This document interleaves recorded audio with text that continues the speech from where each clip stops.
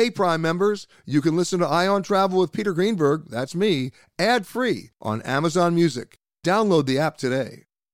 This episode is brought in part to you by Audible, your go-to destination for thrilling audio entertainment. Whether you're looking for a hair-raising experience to enjoy while you're on the move or eager to dive into sinister and shocking tales, Audible has an exclusive collection of thrillers from best-selling authors that will keep you on the edge of your seat. Like James Patterson's first audio-only thriller, The Coldest Case.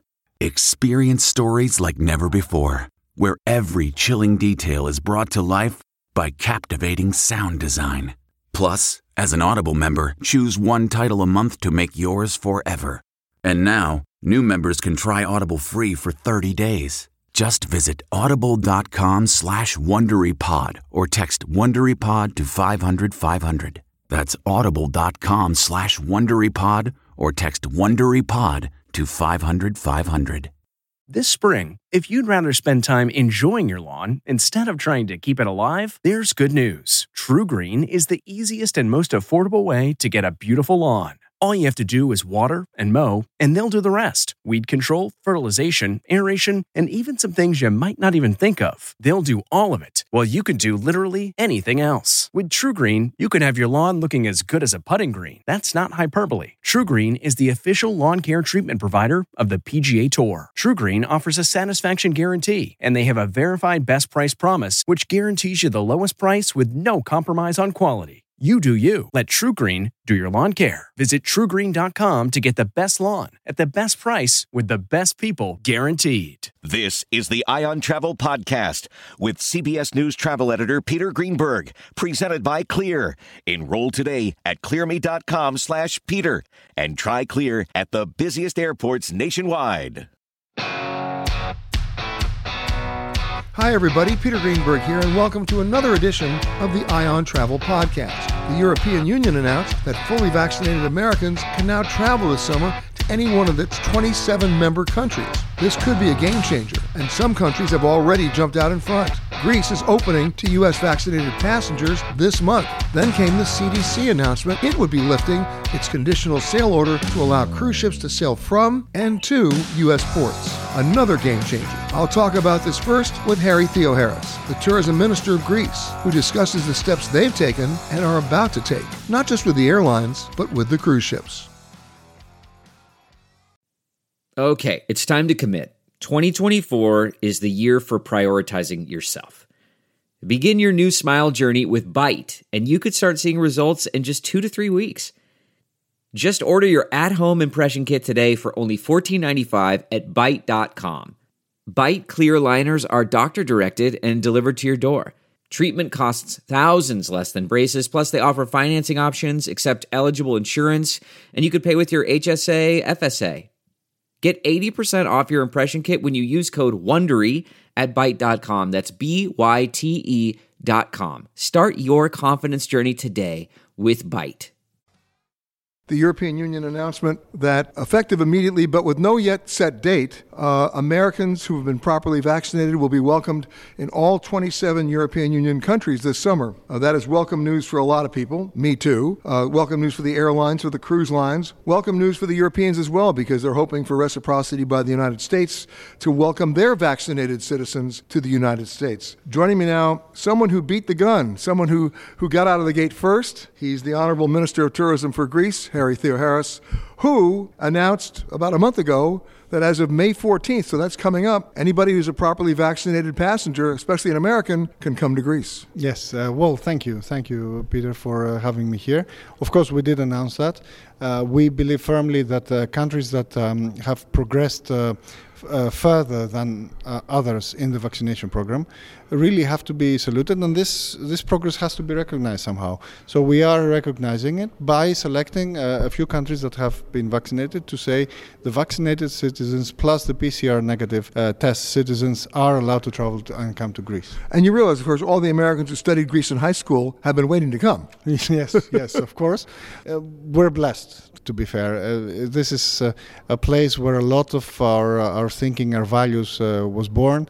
And it's always nice to go back to your roots, even if those roots are metaphorical. Well, forgetting the metaphors, let's go back a little bit more than a year ago. If we were having this conversation in January of 2020, it would not be about a pandemic, but another problem, over-tourism. Yep. I remember talking to your predecessor, the Minister of Tourism for Greece, Elena, who was telling me, we don't know what to do because it's getting overcrowded. So one of the solutions that they came up with then was, let's spread out the actual travel season, and which, by the way, is not a bad idea, right? October is okay to me. But easily said. Easily said, but not easily done. Yes, you're right. And, here was Venice saying they didn't want to become another Barcelona, Barcelona saying they didn't want to become another Venice. I remember going to Venice and seeing the Bridge of Sighs, which turned into the Bridge of Thighs. It was like everybody with their selfies, it was like, stop this already. They were even thinking of putting turnstiles in St. Mark's Square. And I remember being in Athens and looking up, at the Acropolis and seeing that line of people. It was just never ending. So that was one of the crises you were trying to manage. Now it's not a question of managing those numbers. It's a matter of how do you get those numbers, and at the same time, balancing it between the revenue needs and the public health issues. Yes, of course. It's all about balance. I think you mentioned it already. To be fair, we did not have a similar problem like the one you mentioned in Venice or even Barcelona. So for us... But the perception was... Well, I'm certain, yeah. But it was more about managing the flow. So right. We started immediately as soon as we had this discussion back in 2019 to create the systems, the infrastructure, and the new attractions to manage the flows, especially in Santorini, which is, if you like, the one that has the... That was the poster child. That was the poster child Correct. for over-tourism. Yeah. Correct. And you don't want to leave that out of the equation. So let me tell you, we're trying to restart. We're trying to look at sustainability from the economic and the social side.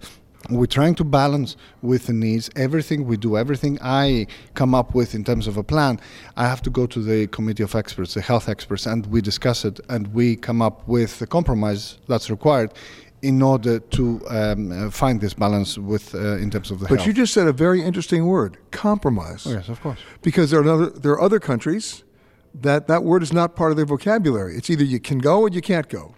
Well, the word is part of your reality, whether it's part of your vocabulary or not.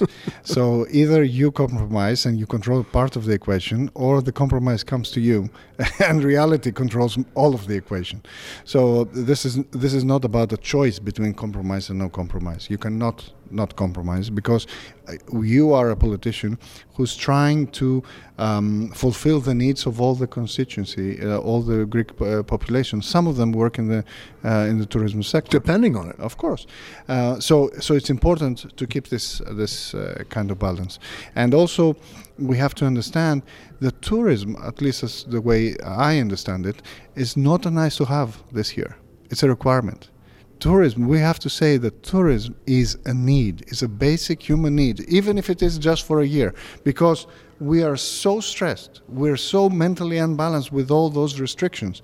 Our lives have changed and have been appended so thoroughly that we cannot find our way back unless we go through some kind of healing process, and tourism is part of that healing process. So I think that's important to keep in mind when we make the decisions as politicians and when we set the priorities as politicians. Well, let's go back in the timeline, because there are a lot of countries that have waited to make a decision. There are a lot of countries that didn't really have a plan. You guys started early. Yes, we started early. Back in January, as soon as we were ready even before, but back in January, as soon as we saw that in Europe the vaccination program started, we got the first vaccines, it was 26th of December, and the thing started rolling. We said, okay, what's the next step? What's going to happen when the vaccination process fulfills its purpose and people want to come back to normality? Then we'll be looking for the protocols. Then are we going to start discussing with the doctors? No way. So 12th of January, our Prime Minister Kyriakos Mitsotakis sent a letter to the President of the European Union, Ursula von der Leyen, asking to the establishment of a new certificate that will show the status, the health status, whether that is vaccination status or a negative test or recovery from the illness. And what was the response? The response was, lukewarm. I'm trying to put it as... You're being nice. You're being nice. In a political way. But we have to say that many countries did not see the logic. Unfortunately, those countries, what they did not realize is that the gravity of common sense is irresistible. You cannot escape common sense, and this was common sense. So many of those countries that were against it are now for it. They're actually actively pushing it, and I think we're at the stage where we actually need to take one step further. Now that we almost have it, and we will have it in the next few weeks operationally and legally binding instrument, which is this green pass. Which is something that you've developed. Yes, we developed it already, and now we just... Digital. Yes, we add all the countries so that we create one European umbrella, so that you don't, as a US, you don't have to deal with Europe in 27 negotiations. You can deal with Europe as one entity. So now we have to establish common set of rules. Because if each of those 27 countries makes a different decision for vaccinated people, for negative tests, for recovery, on the way in, on the way out, etc., then we're still back to your favorite word, confusion. So we need to get away from that. Well, everybody's talking about a vaccine passport, but if you don't have a centralized set of regulations... It's not a passport. I want to remove that word from the equation. Digital document, is that better? It's a certificate because we don't say that you cannot travel unless you're vaccinated. This is not discriminatory. We're saying if you're vaccinated, these are the rules. If you have a negative test, these are the second set of rules. Okay, so you know what? Walk me through them now. All right? I have a negative COVID-19 test. Can I come to Greece? Yes, you can, as long as it's 72 hours before your arrival. Even if I'm not vaccinated? Even if you're not vaccinated. Okay, so that's A. A. B is, vaccinated. I have vaccination. Sure. Do I need the negative test? No, you don't need a negative test. You just need to show me the CDC card, the US CDC card showing that you are vaccinated. And 2 weeks have passed since your second dose. So you have to come after 14 days? After 40 days from your second dose. Otherwise, you have to do the negative test. And that's it? That's it. When you arrive, you may be subject for testing. A small percentage will reserve the right to do a random testing. That way, we monitor the kind of risk and incidents that we import, if you like. You will be isolated in case you're found positive with your family in a hotel, 4-star hotel, which is... By the way, I insist on 4-star hotels. Yeah, of course. Okay, you fine. should. Okay, you should. But we allow 5-star or higher rate hotels to be able to provide this isolation in their own premises because they might want to provide this kind of service to the customer. I got it. And other than that, you're free to go to follow the protocols. And that involves the entire country. Of course. There's no discrimination. All the islands, everything. There's no discrimination. The entire country is open exactly the same way like it's open for Greeks. Now, right now, in the interest of full disclosure, you are on a lockdown situation. Yes. Right? So between 9 p.m. at night and 5 in the morning, you're not going anywhere. You're right, and we have disclosed that all those restrictions will be gradually lifted until the 14th of May when we open the tourism. So that is really the target date. Yes. We were just getting into, before you boasted about Greece inventing about ship travel. I humbly apologize. No, you don't.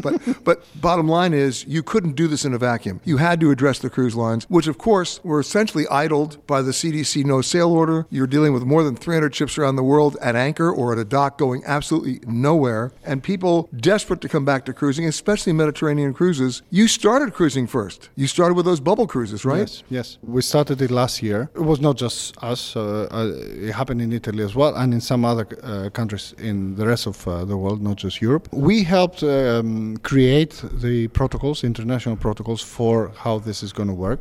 And what was your first port test? Was that Heraklion? Which one was it? Heraklion and Piraeus. Those two ports were the main Piraeus, ones. of course. Yes. But I mean, that's where you had to concentrate to say, if we can get it done here, here, we can spread it out to every port in Greece. That's right. What did you actually do in the port? Well, the ports have to have coordination with the health authorities to ensure that they are doing all the drills and the exercises on how to deal with emergency situations. So some of them are able to accept a ship when they have cases reported. They isolate the ships have to isolate them within. Then the teams have to board the ship. They have to take extra tests, and if that's confirmed, they have to remove the relevant families and isolate the families, and then hospitalize or do whatever they need to do. All right, so they did all those drills. That's right. This is the kind of thing that they have to do. Also, they have to change all the premises in terms of social distancing instead of signage. They had physical changes they had to do. Sure, of course. But they did it. Of course they did it, and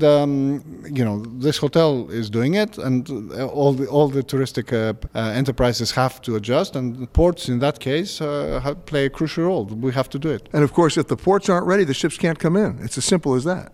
You're right. This is a joint effort between the cruise lines and the port authorities. It has to happen like that, and some smaller ports might be laggards and be ready later than others. But of course, the main ones have the capacity, the capability to make those adjustments. And of course, initially what you did was redo the ports in such a way that they'd be ready for the ships that would normally call there. Ironically, because the CDC has not released the conditional sail order, a number of cruise lines have said, you know what, we're not going to sail from or to a U.S. port. We're going to reposition our assets. We are moving our assets, and many of them are coming where? They're coming to you. Yes. Some of them are already actually on the way from Miami to Greece in order to start the new itineraries. I think this is important. The important thing is actually that you need to build confidence and an open dialogue. I heard just before our panel, Richard talking about Richard Fain, yes, who's the chairman of Royal Caribbean. That's right. He said the transparency, the clarity, and the open dialogue with people that they did not normally have to engage, but they had to engage officials, either politicians or officials from the ports, etc. has to be there. So it's very, very important that we provide this kind of clarity so that they can make their own decisions, and that follows through, in the whole organization. They are big organizations as well. Thinking back to 2019, everybody's been saying, even if everything comes back, it won't get to 2019 levels this year. Where do you see it? I think that's fair to say that 2019 is still far away. I'm not sure whether we're going to see it in 2023 or 24 or at the end of 22. I'm not sure. But certainly this year is going to be a recovery year. We are not out of the health woods, as it were, yet, and the supply will be much more forthcoming this year, whereas demand is going to be, wavy. Well, given supply and demand, and given what you just said, I'm assuming the prices will be attractive this year. They are going to be attractive. They are going to be, a lot of choices for the customer. So this is a customer's market. I mean, that's for sure. And it's sort of like not that you planned it this way, but you're baking in social distancing then. Yes. Well, I mean, no, social distancing has to be there. But I'm saying, based on the numbers, you're not going to be crowded. We're not going to be crowded. Last year and this year are, at least for my country, but I'm sure this is the same for every country, it's a once-in-a-lifetime opportunity to see, venues or places or sunsets or archaeological sites like you've never seen them before, with not huge crowds, in a humane way, not flowing like it's some kind of migration. Well, having said that, there are lessons learned and lessons applied. I'm assuming you'll maybe use the year 2021, now that you're opening, as your own template for basically planning for travel and arrivals for next year as well. Well, yes. And also we don't forget the long-term strategic goals. What this pandemic will do is it will accelerate some of the trends that we saw in the past, and it will decelerate other trends. Now, which are, and what's your hope? Well, my hope is that people will ask for more authenticity, because that's if you like the thing that we're good at. We're not good at mass, offering copy-paste experiences, etc. So we want And we welcome deep tourism, slow tourism, tourism that wants to understand the culture, tourism that wants to embed itself in the reality of the place, because we feel that we have to offer in terms of culture. We can enrich their experiences. So for me, this is the important thing. So basically, you're hereby declaring Greece is open. Yes, Greece is open as of mid-May. My thanks to Minister Theo Harris. And speaking of cruise ships, just a month ago, they were fighting with the CDC, and many lines made the decision to literally move their assets out of the U.S. and U.S. ports, entirely homeporting their ships into places like the Bahamas, Bermuda, St. Martin, Iceland, Greece, and other foreign countries. And then came the CDC announcement about this summer. So what does this mean to folks who've been waiting to book a cruise? I talked with Jack Anderson, President and CEO of Crystal Cruises. Just 2 days ago, the news surfaces that the Centers for Disease Control is now essentially lifting the no sail order. It's a conditional sail order for the cruise lines operating out of the U.S., the first time in over a year that's happened. And they've said the cruise lines will be able to sail this summer. Again, they haven't set a date. Think June 15th. That'll be my guess. Everybody's scrambling now. Airlines are taking planes out of parked storage. Cruise ships are being repositioned. And of course, there's huge pent-up demand.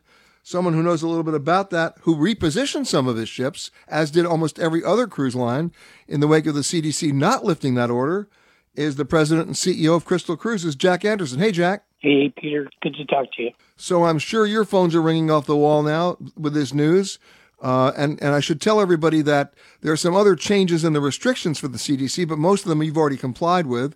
They're insisting that 98% of all crew members and 95% of all passengers be vaccinated.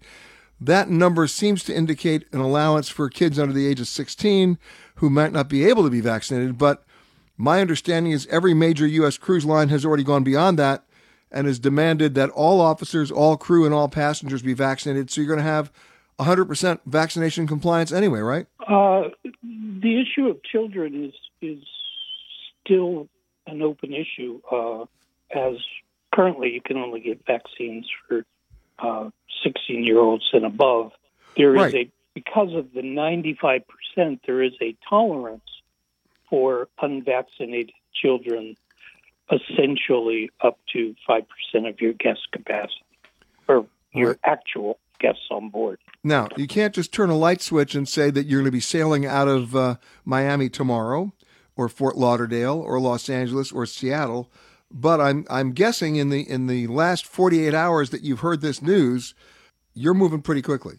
Well, first and foremost, I have to say that the entire cruise industry is incredibly thankful and appreciative of the CDC and the intergovernment agencies that have been cooperating and meeting with us more than weekly to move us forward. There is still more work to be done in terms of detailed protocols and, of course, crewing the ships, repositioning the ships, and inviting people to join the ships. So, no, it won't be overnight, but it could be very quickly. And they've expressed a goal to work with us that will be sailing this summer.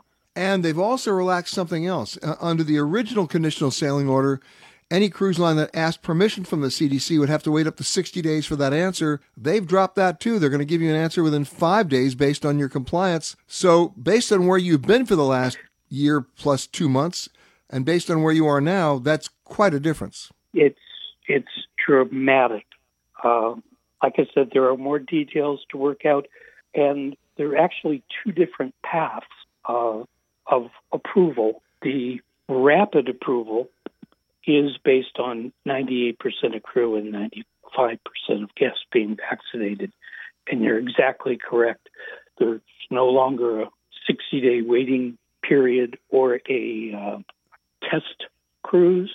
Oh yes, we remember all that, Jack. We remember all that when you were supposed to do test cruises with volunteer passengers, and I remember when Royal Caribbean put out that release saying, "Hey, who wants to be a volunteer?" And they got 100,000 people saying, "Take me." Well, I'm sad to report, although I'm sure sad to report for those people. They're leaving that option open Well, they may be leaving the option open, but my guess is that there are not going to be a lot of volunteer cruises out there because people want to ramp right up as much as they can within the compliance window and do revenue cruises. Yes. So for those of you who've been waiting for that call to volunteer, you may be waiting for about 5 years. There's a price tag on volunteering now. Yeah, yes, there is. And now, what about the ships that you already announced that you were going to be repositioning to other home ports like Iceland or Greece? Well, Iceland is our brand new ship Endeavour that is just finishing construction in Rostock, Germany. So launching the newest and most luxurious expedition ship in the world in Iceland made perfect sense. So we're scheduling 5 10-night cruises starting on July 17th, I believe, round all the way circumnavigating Iceland and crossing the Arctic Circle. And the thing about that is you picked a very huge response. And the thing about that, Jack, is you happen to pick a country that's already been opened to vaccinated U.S. passengers and travelers as we speak. We're not even going to have to wait anymore. So the good news is, for not only Crystal Cruises, but for the cruise industry as well, this actually represents a victory. Good things come to those who wait and play by the rules. And there's every reason to expect that you will see ships leaving from and returning to a number of U.S. ports starting this summer. Not all of them right away, but at least a number of them. Plus, you have the option of flying to your ship, whether it's in Bermuda, the Bahamas. I know you're also going to be in the Bahamas, and of course, Iceland.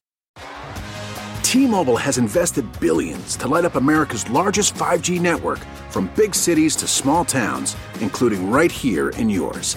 And great coverage is just the beginning. Right now, families and small businesses can save up to 20% versus AT&T and Verizon when they switch. Visit your local T-Mobile store today.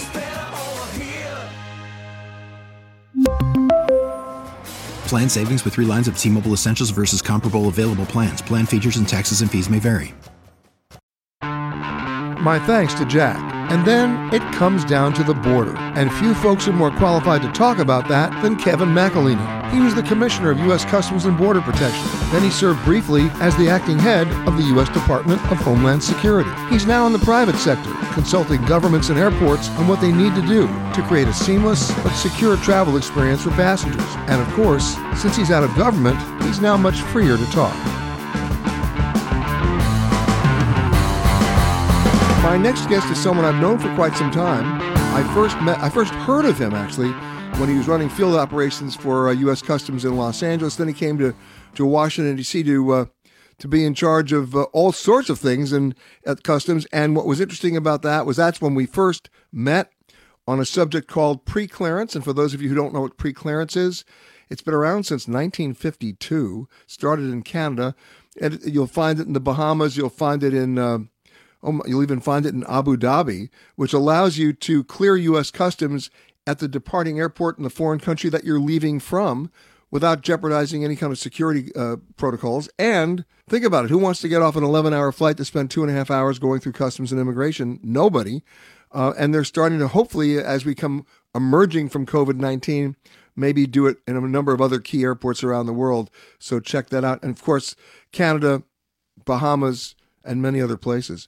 And then 2 years ago, at the World Travel and Tourism Council Global Summit in Seville, Spain, we met up again, had a great discussion, and we said, you know what? He was then the Commissioner of U.S. Customs and Border Protection, and I said, let's get together when we get back in Washington and come up with a number, some story ideas we'll discuss.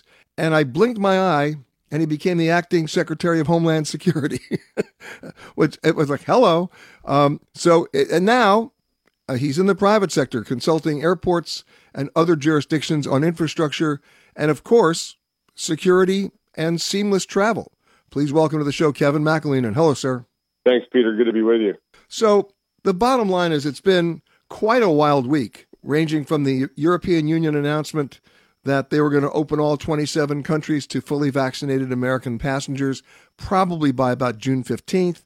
And then just 2 days ago, the Centers for Disease Control announcing they were going to revise their conditional sail order and now allow U.S. cruise lines to sail from U.S. ports for the first time in about 15 months, or maybe even 16 months this summer. it seems to be that things are opening up, Kevin. Yeah, I would agree. There's some important moves, especially by the European Union, to make the statement that they will allow U.S. citizens with vaccinations to travel this summer. But really, the gridlock that's been impacting the restart of international travel, even as domestic markets, especially in the United States, have been picking up more quickly, it seems to be starting to break up a bit. And, the folks that I talk to and so many of our listeners, are saying to me, it's great that we're going to get back to travel, but we don't want to go back to the old days. We don't want to go back to, what's going on in London even right now with 4 or 5 hour lines to clear customs and border protection. I know that the TSA has already announced they're going to be hiring 6,000 new agents to handle. They see the numbers going up, so they're on top of that. But you have a unique position now, Kevin, because you did government service for so long. Now you're in the private sector, applying all the stuff you learned doing all that stuff for customs and border protection as well as homeland security. When you're advising airports now around the world as to how not to return to the past, what are you telling them? Well, I'm telling them that their investments in technology that can enable seamless travel are going to pay off, whether it's to help in this environment of restart with still significant public health concerns from COVID-19 or beyond as they start to facilitate greater numbers of travelers and try to do it in a manner that's a little bit more organized and prevents the significant kind of queuing and gathering of large numbers of people in small spaces. So technology is a way to balance both the throughput through the airport and to provide a better passenger experience at the same time. And I think it can also enable some of the interactions with government on health certification that seems to be in a direction we're going globally as part of our travel restart future. And I think that the technology can help with that aspect as well. So a lot of things that airports can do, without significant capital expense that would be required for new real estate or building structures. Right. You mentioned the real estate because airports were never designed for the TSA prior to 9/11, and they're certainly not designed for public health issues like we've been going through for the last 15 months. I guess the question becomes, yes, we've got the technology, and you talk about the health document, but everybody seems to be working on the same document, right? You have countries like Denmark coming up with a digital document for their citizens. You have the private sector here coming up with apps. And, of course, we have the old school technology of the CDC paper health card that says you've been vaccinated. Who's going to accept what, and how's it going to work? It's becoming clear that we're going to have a number of different approaches globally, and even sometimes with different air carriers and different destinations. So I think we're going to have to, as travelers, navigate through that for some time and really puts an onus on the traveler to be informed, both about their destination and the process for going there. But I do think the developments in industry to create ways to digitize and upload and secure and protect the privacy of your health information and share that with air carriers, with governments, are going to be productive. But we're not going to end up with just one global solution. We do need to move in the direction, however, of a recognized framework that makes that more straightforward. Exactly. And one of the things that really is interesting to me is that, it's biometrics. And you and I were talking about that back at U.S. Customs, 5 or 6 years ago? That's right. And there's actually been a ton of progress at the U.S. border, both for biometric exit and now simplified arrival. It was refreshing returning from international travel yesterday to have facial recognition enable my global entry transaction. One touch, got my receipt, and was out of the FIS in less than 5 minutes. Much different than a multi-hour wait time of the past. So there's been a lot of implementation on the technology side at the U.S. border, and carriers have been innovating with other steps in the process. Where I think we have a real opportunity is knitting together each of those steps in a travel process to make that seamless for the traveler, so that they don't have to see the friction points where you're producing identification at multiple steps in a process to different authorities. That really still has a lot of room for improvement and can be streamlined, and it's an area that I'm trying to focus on in the private sector and that my company is focused on. Let's talk about global entry for a second, because I'm one of those guys who believes that other than pre-clearance, global entry is the best thing since sliced bread.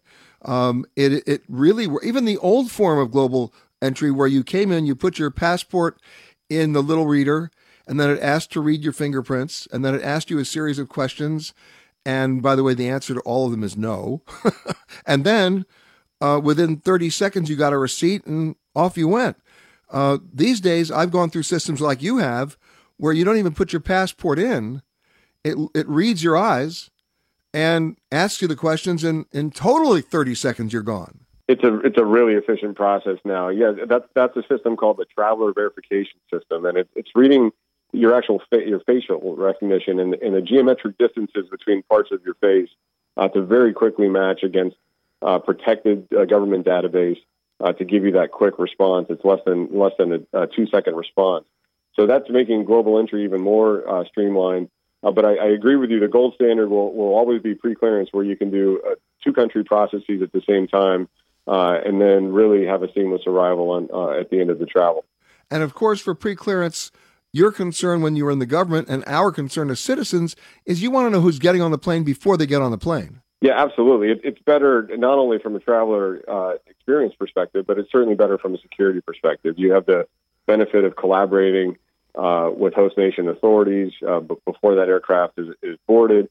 You can align on aviation security standards and really provide a very high security product as well as a better traveler experience. And as a traveler now, and not as a government civil servant, if you will, I'm going to ask you to take off your government hat, which you did already, but put on your traveler hat and tell me, from the traveler experience, what's the one thing that makes you the angriest now in the travel process, just as a traveler? Well, I seem to be circumspect about it because I'm working on solutions to these problems. So I don't know if I get angry about it, but there are the lack of coordination between the different authorities that you have to engage with, right? The air carrier needs to ensure that you are the person who bought the ticket and you're entitled to your boarding pass and you can drop your bag. A TSA needs to make sure that you're the ID holder that's going through the checkpoint and that you don't present a known security risk in the government databases. You know, at every point in the travel process, Kevin, there have been changes. So, for example, when I went through TSA the other day to clear to get on my flight to come down to Mexico, they didn't need to see my boarding pass. They just needed to see my face. And then they just scanned my passport and didn't even have to, they never even wrote on the boarding pass. They used to write all over the boarding passes. Now they don't. Yeah, that's an improvement for an ID check that TSA does to confirm that you're the traveler, and it's connected now on a system basis to confirm that you actually have a flight. So that's definitely eliminated an extra step in the process and made that more streamlined for TSA.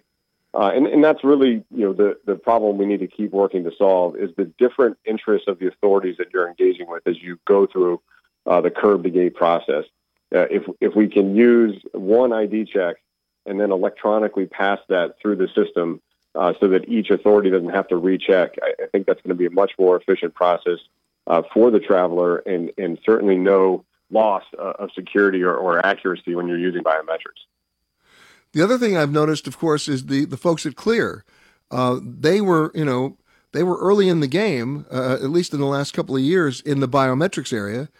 And they claimed to me, and I didn't believe them, and then I tried it, that, I didn't need to carry anything in my hand other than my eyes. It was the eye reader, and you got escorted to the front of the TSA line, and you were already verified, approved, and on your way. Yeah, that's a good example of public-private partnership to aid and streamline that process going through TSA. And now they've expanded to sports arenas and concerts and any kind of public event. So here's my big bad question for you. Do you see down the road, as everybody's working on technology for this digital document, otherwise known as a vaccine passport, that we'll be using that much like we use a driver's license to go to the grocery store, the movie theater, the dry cleaner, not just to get on a plane? So I don't know that we'll need to use it for all those domestic activities, but I do think the trend toward digitization of identity is absolutely going to continue and be pronounced. The use of plastic or even paper representations of your identity really are not necessary anymore with the evolution of technology and the advent of biometrics that are very quick and easy to confirm, like facial recognition, like iris. But I don't know that we're going to get to the point where you need to use those to do daily activities. If you want a more streamlined or VIP experience into the stadium and avoid lines by using biometrics, I think that'll be an offering that's more frequently available as well. Of course, you mentioned earlier on facial recognition that, it measures the distance between, let's say, your cheek and your nose and other information that are in the database. Let's say you're on vacation for like 3 months and gain a lot of weight. Are you in trouble then? No, the system is very accurate, even with weight gain, even in some cases wearing glasses, even with masks on. There are a number of facial features that are measured with great precision, with even commoditized cameras today. So you're okay if you gain a little weight on vacation, even if you've been at a destination for a while in this unique COVID year. So basically, if I gain weight, I could just say I'm using it as an excuse to test the system. You could. Just checking. I don't know. I look for any excuse I can if I gain weight. What's on your wish list? What do you want to see happen as the numbers are now coming back and we're looking at what seems to be a pretty robust summer of travel, considering the EU announcement, which will trigger other announcements in other countries, and of course the recent Centers for Disease Control announcement on the cruise lines. What's Kevin's wish list? So I think number one, as we start to see the race between the vaccines and the virus tilt in favor of the vaccines, they're talking about a tipping point here in the United States as cases are declining. For instance, I'd like to see that collaboration between our public health authorities and governments with those that promote travel and tourism and those that implement those policies at the border and in the transportation sector. Right now, obviously, public health authorities globally have been very focused on combating the disease, and those kind of that clarity on policy and the framework necessary for restarting travel has not come out, especially between governments internationally. Individual governments are starting to state policies, but they're stepping out usually on their own as opposed to in a coordinated process. I think that's really the thing that industry needs to see from government. The technology companies are ready to implement. I think the agencies that are operationally involved in travel can implement things that are even if they're complex, but you need that clarity on the policies and the framework to move forward. And right now, without countries talking to each other, it's just going to delay the whole process. Yeah, I do believe we're going to have a relatively complicated period here in the interim where, again, the traveler's got to be really astute, try to learn about the requirements, especially if they're going to be visiting multiple countries on a journey. My thanks to Kevin, to Jack Anderson, and to Minister Theo Harris of Greece. And my thanks to you for listening to this Ion Travel podcast. For more conversations with the world's leaders in travel, as well as answers to your travel questions, be sure to rate and review this podcast wherever you happen to listen to podcasts. And for all the breaking travel news, and get ready, there's a lot more coming, just log on to petergreenberg.com. Special thanks to our sponsors at Clear. Enroll in Clear at clearme.com/Peter and zip through busy airports nationwide. If you like Ion Travel with Peter Greenberg, you can listen early and ad-free right now by joining Wondery Plus in the Wondery app or on Apple Podcasts. Prime members can listen ad-free on Amazon Music. Before you go, tell us about yourself by filling out a short survey at Wondery.com/survey. Hi, this is Jill Schlesinger, CBS News business analyst, certified financial planner, and host of the Money Watch podcast. This is the show where your money is not scary and it's not boring. It is a show that's all about you. It's your questions that make it possible for me to provide unconventional and entertaining insights on your money and maybe more importantly, on your life. I'm going to be your financial coach, someone who brings common sense and an insider's perspective on how to manage your money and your emotions. And I promise we are going to have a little bit of fun along the way. Have a question from retirement to career changes to college funding? Just send us an email at askjill@jillonmoney.com. Follow Money Watch wherever you get your podcasts. You can listen ad-free on the Amazon Music or Wondery app. Are you ready for an all-new season of Survivor? You better be, because Survivor 46 is here, and it's 90 minutes of twists and turns you don't want to miss. Better yet, after each episode, there's a brand new episode of On Fire, the only official Survivor podcast. Each week, we go behind the scenes of the episode's biggest moments, taking you into the how and the why things happened. And this season, we're very lucky to be joined by an expert, the winner of Survivor 45, Dee Valladares. What is up? I'm thrilled to be joining this team and to be giving you my take on how and the why players made the moves they did, what it takes to outwit, outplay, and outlast, and to ask Jeff some questions, because even after 26 days out there is still a lot for me to uncover. Bring it, Dee. Listen to On Fire, the official Survivor podcast, wherever you get your podcast.